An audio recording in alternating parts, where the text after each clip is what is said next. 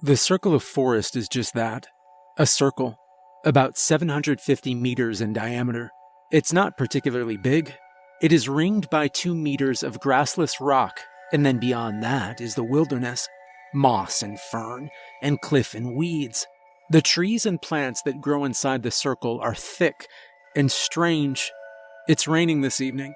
I sit in my little hut with a mug of warm tea as the rain batters and clatters against the roof. It leaks through in one corner and drips quickly down into a bucket I've placed there. My rifle rests against my leg. My hut has a direct view to the centerpiece of the forest, a dark cave-like hole in the middle of a clearing, descending down and into the unknown. I tried to go through it once, but my head began to pound the deeper I went down, to the point of agony, actually, and I was forced to retreat. I don't go down there anymore. Not much point to it. My colleague joins me tonight. He sips from a mug of his own. "Ah," he says, with a pleasant smile. "Delicious. Nothing like a warm mug on a cold day. What do you think might be coming up tonight?" he asks. "Who could tell? Nothing, hopefully," I reply. "It's been a while since the last one," he murmurs. "We're overdue a visitor." Yes, I suppose we are. I sigh. Visitor is a darkly comical way to refer to the things that clamber out of the hole, coined because of how crushingly lonely it can get at this particular station. I've been here for 3 months now, another 3 to go. But of course, I have Robbie here with me tonight. Someone to talk to. I've missed him. The rain splashes through the leaves and into the undergrowth, and I take a final sip before setting the mug down onto the wooden little table with a low thunk. I rise to my feet. "Right, let's head a little closer, shall we?" He mutters, glancing out the doorway. "Into the rain?" "You know it, brother." He sighs. "Fine. Are we splitting up or sticking together this time?" It's a no-brainer. "We'll stick together," I tell him. I clap him on the shoulder and gesture for the man to head outside. "You know how I get lonely." He chuckles. "Right you are, man." And out he goes, rifle in hand. I hoist up my own, and out I go, the water splashing against my hood and my shoulders as we push through the undergrowth and a little closer towards the hole. The reason for this little pursuit outdoors is the rain itself. It is, unfortunately, obscuring our view, and whilst on a clear day I might be content to just sit in the hut and wait for one of the sensors to trigger, I also don't fully trust the sensor's effectiveness in such weather. So out we go. The ferns brush up against my camel-clad legs as we approach the clearing, and we take our positions beside the best lookout trees. Robbie is a little off, though. "Hey," I say to him, above the rush of the rain. "Wake up, man. You can be seen from there. Back up a little." He chuckles and rubs his head. "Of course. Right you are." We settle down and we wait, and we watch as water pools and puddles around the hole in the ground ahead. It's surrounded by tumbled rock and stone, though I couldn't say where from. There isn't another rock of such size in the whole circle of forest. Perhaps someone moved them there long ago. It's another 20 minutes before anything stirs from the hole. Robbie and I just spend the time shooting the shit. I just think you'd be so much happier if you quit this business, man," Robbie says to me. "Being isolated for such long periods of time, it's not healthy. How long you got left?" 3 months. I tell him. "So 6 months total. Half a year in such a place as this." Robbie shakes his head. "You need to be around people. Humans are social creatures." "Perhaps." I grunt. Robbie opens his mouth to say more, but I cut him off with a quick gesture, pointing to the hole. We both creep a little lower in our positions and watch as a shadow begins to shamble its way from the depths of the hole. The thing is covered in slime and chatters as it appears. Armored, brown, and disgusting. 2 tiny, beady eyes peer out, as its antennae twitch and circle around. Its rows upon rows of sharp legs clatter over the rock and slice down into the wet grass and the mud. I feel a swell of revulsion rise up in my stomach, but it's okay. These types are always the easiest. I raise my rifle. Robbie does likewise, and the abomination is riddled with quick holes, its shell and flesh bursting out into the undergrowth as it screeches in fury. I suppress a gag. Disgusting, Robbie mutters. Where the hell do these things even come from? I don't bother responding. It's a question we've asked each other countless times over the years. I have my theories. From amidst the ruin of the centipede-like creature, and out from the hole, comes a deer. It raises its head and sniffs the air. I raise the rifle, and the deer bolts, bouncing and speeding away over the undergrowth. Shit, I shout, hesitating as I look between the deer and my colleague. I point at him. Watch the damn hole, I'll be back. Yeah, chance would be a fine thing, but the deer is the priority for now. I take off between the trees after it. I raise the gun and fire, exploding a branch as I do so. The deer still hops speedily away. They aren't usually this fast, these things. I stumble after it, leaping over ferns and bushes, and the deer makes the mistake of turning sideways to try and arc away from me. I take the opportunity to raise the rifle to my shoulder, firing again with a better chance of hitting, and this time I strike. Black fluid bursts from the deer's side, and a strangled, decidedly non-deer-like noise escapes its throat as it crashes down to the ground with a rustle of ferns. I wipe the rain and sweat from my forehead and turn instantly back, chest rising and falling as I hastily return to the clearing. I approach from the opposite side this time, and I raise a hand to Robbie, but just as I expected, the man isn't looking. His interest is elsewhere, staring off into the woods. He rises to his feet. Robbie, I shout at him, and he swivels to look at me. Were you watching the hole? The man does not respond, and movement at the clearing's edge catches both our attentions. An anxious-looking man with a backpack and waterproof trousers shuffles out from between the trees, a crumpled map in one hand. Hello, he says, looking between Robbie and I. I raise my rifle at once, and Robbie does likewise. I begin making my way around the clearing's edge towards my colleague, barrel of the weapon fixed carefully on the stranger. Hey, he says in alarm, putting up his hands. I don't understand. You guys are rangers, right? I'm not a poacher or anything like that. He forces out an awkward laugh. I'm just lost, honestly. Literally, I'm literally lost. Where are you from? I ask him. I'm sorry? The man replies, adjusting his glasses. I didn't realize I had an accent. A poor attempt at a joke, another weak laugh. Tell me where you're from right now, or I'll blow your head off, I told the stranger plainly as I reach my position beside Robbie. Speak clearly. I'm from Obdebrand, the man mutters. What? I reply, jerking the rifle. I said speak clearly. Obdebrand, the man replies, raising his voice, the terror in his face quite evident. That isn't a real place, I tell him. What country? I don't. What country? This country, obviously. Please, this isn't funny. Just let me go, all right? I'll find my own way. Please. I exchange a look with Robbie. Tell me the name of any country, hiker. That's all I want to know. The man shakes where he stands as the rain pours down through the trees. He stutters and mutters, and eventually he manages to speak, though his words are a string of nonsense. I take quick aim and pull the trigger, and a hole appears in the center of the man's forehead. He drops like a brick as black fluid bursts and spurts from his face, his skin twitching and crawling as a massive insect-like leg burst from his rib cage.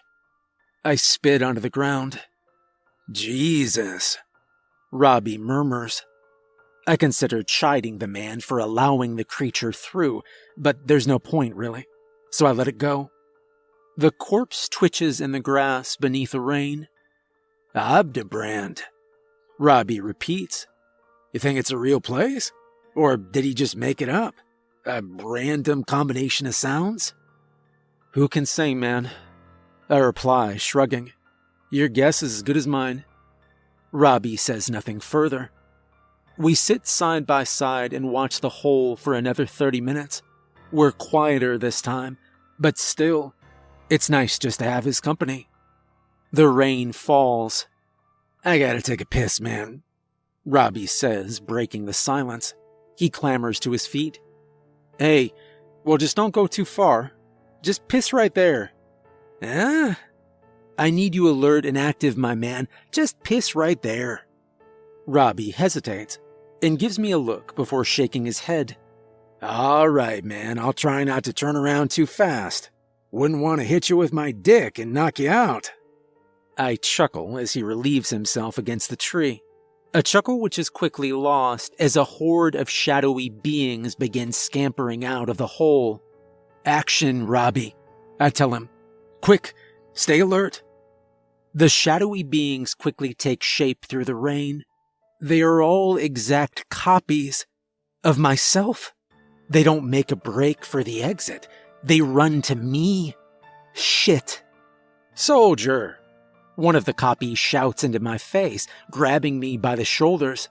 Thank God, you're alive. Right, come with us immediately. There's still time to get you there safely. I shove him away and raise the rifle. My copy stares at the barrel, then at me, and then swears and throws out his hands. Again? For God's sake, why does he keep doing this? He turns to another one of my copies and gives him a light shove in the chest. Why won't he just come back? What are we doing wrong? I choose not to partake in this little piece of theater. I take aim and fire, bursting a hole in my copy's neck. Initially, the blood is red, which is rather worrying, but it quickly runs black as he falls gasping to the floor. The other copies of myself all retreat in panic. There are 5 more of them. Robbie, one of them shouts, gesturing to my colleague. Tell him to come back already. We can't keep doing this. Robbie stutters and mutters, and I fire. The copy's head bursts open. Down he goes. 2 of the surviving copies attempt a hasty escape, back to the hole, which I find interesting, but not interesting enough to spare them. Down they go, one after the other. 2 left now. They look at each other, and the closest holds out a hand to me. Listen, he says carefully as I reload. I know this seems impossible and scary. He's right. I'm terrified, though I'm doing my best not to show it. These things really are getting creative. But you have to trust us on this, or at least hear us out.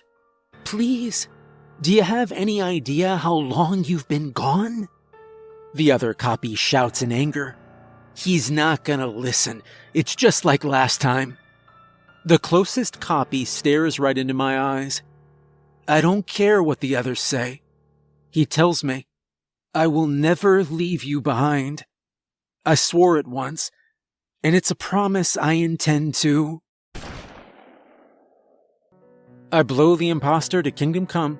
His comrade panics and slips on the wet grass as he tries to run, and I gun him down. His lifeless body thuds to the ground, his skin twitching in various and unsettling places, as if being pressed or stretched from the inside. I put a couple of bonus bullets in him for good measure. Robbie looks over to me and studies my face. Are you good, man? He asks after a moment. Yeah, I reply, lying. Yep, I'm good. I stare at the faces of my copies, corpses now. I try not to dwell on it. I glance over to Robbie. Perhaps I've let this little charade go on for too long. Robbie pales and stares right past me at the hole. I turn to follow his gaze. 3 figures clamber out, one waving a white flag. Wait! One calls above the roar of the rain. I squint through it for a better look. Don't shoot! It's me again. Another copy, though this one is at least 2 decades older. A copy of Robbie is with him, older as well. A girl in her 30s walks with them, a fearful expression on her face and her hands raised. It's my daughter. A sick copy, at the least, and aged up like the others. I throw my hands out, exasperated. What do you want? Listen to me, you fool.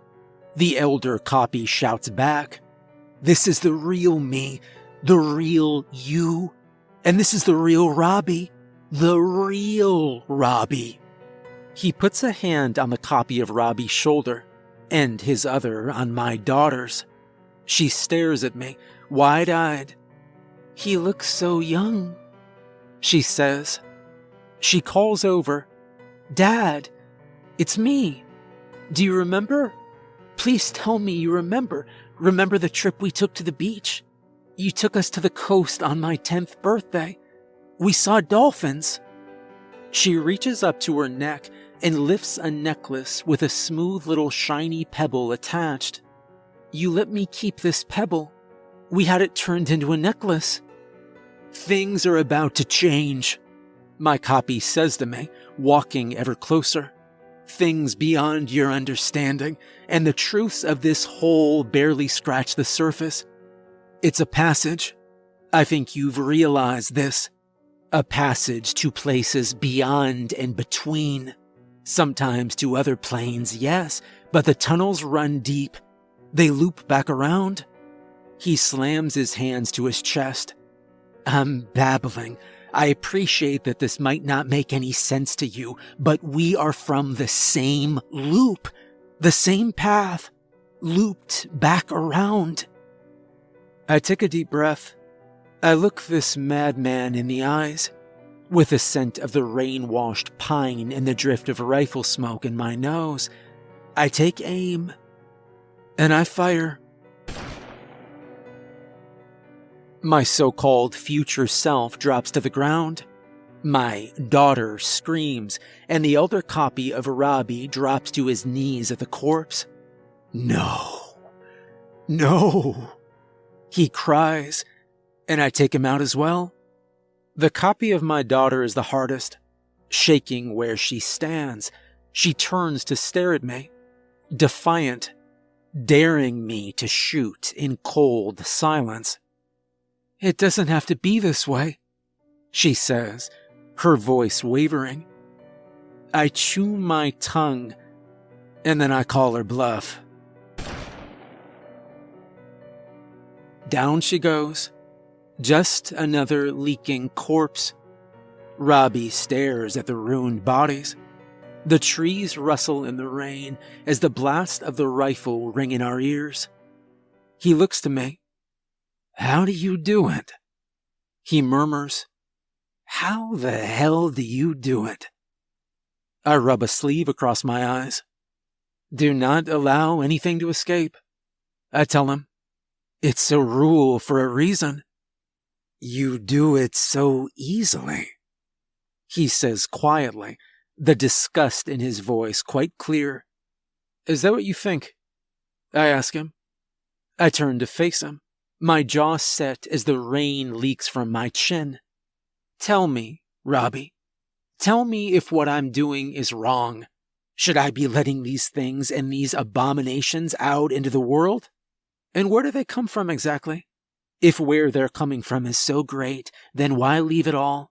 If there's something worse that's pushing them away, then that's all the more incentive to just keep shooting.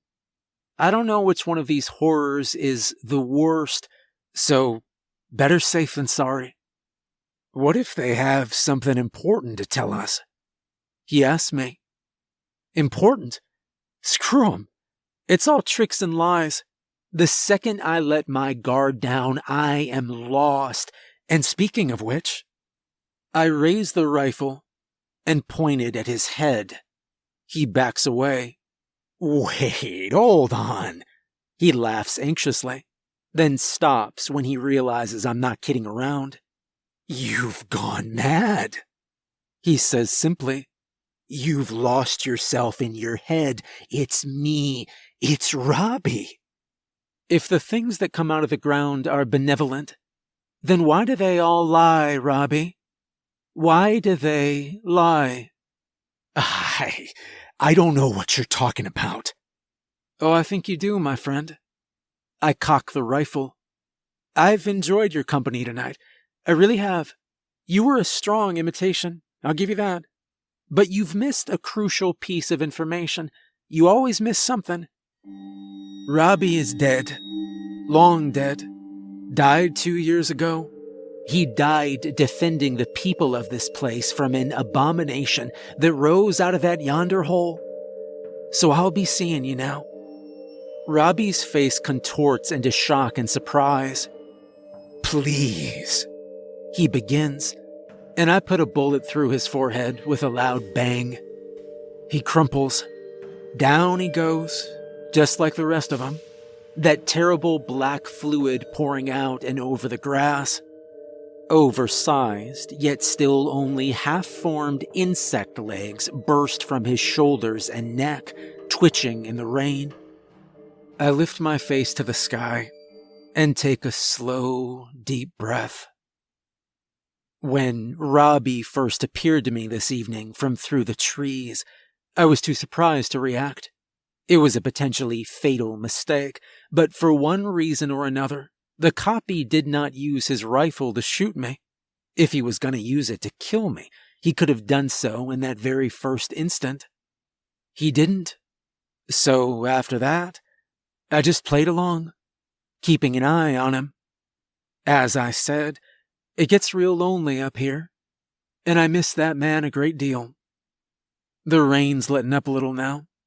I watch as black sludge begins bubbling up from the hole's entrance, and I return to my hut, sitting down with a sigh in my chair as water drips from the branches and into the bucket beside me. The corpses will have melted away by morning. There won't be any more visitors tonight. The black sludge means that the tunnel needs time to recharge. I reach for my mug and take a slow sip of cold, miserable tea. 3 months down, 3 more to go.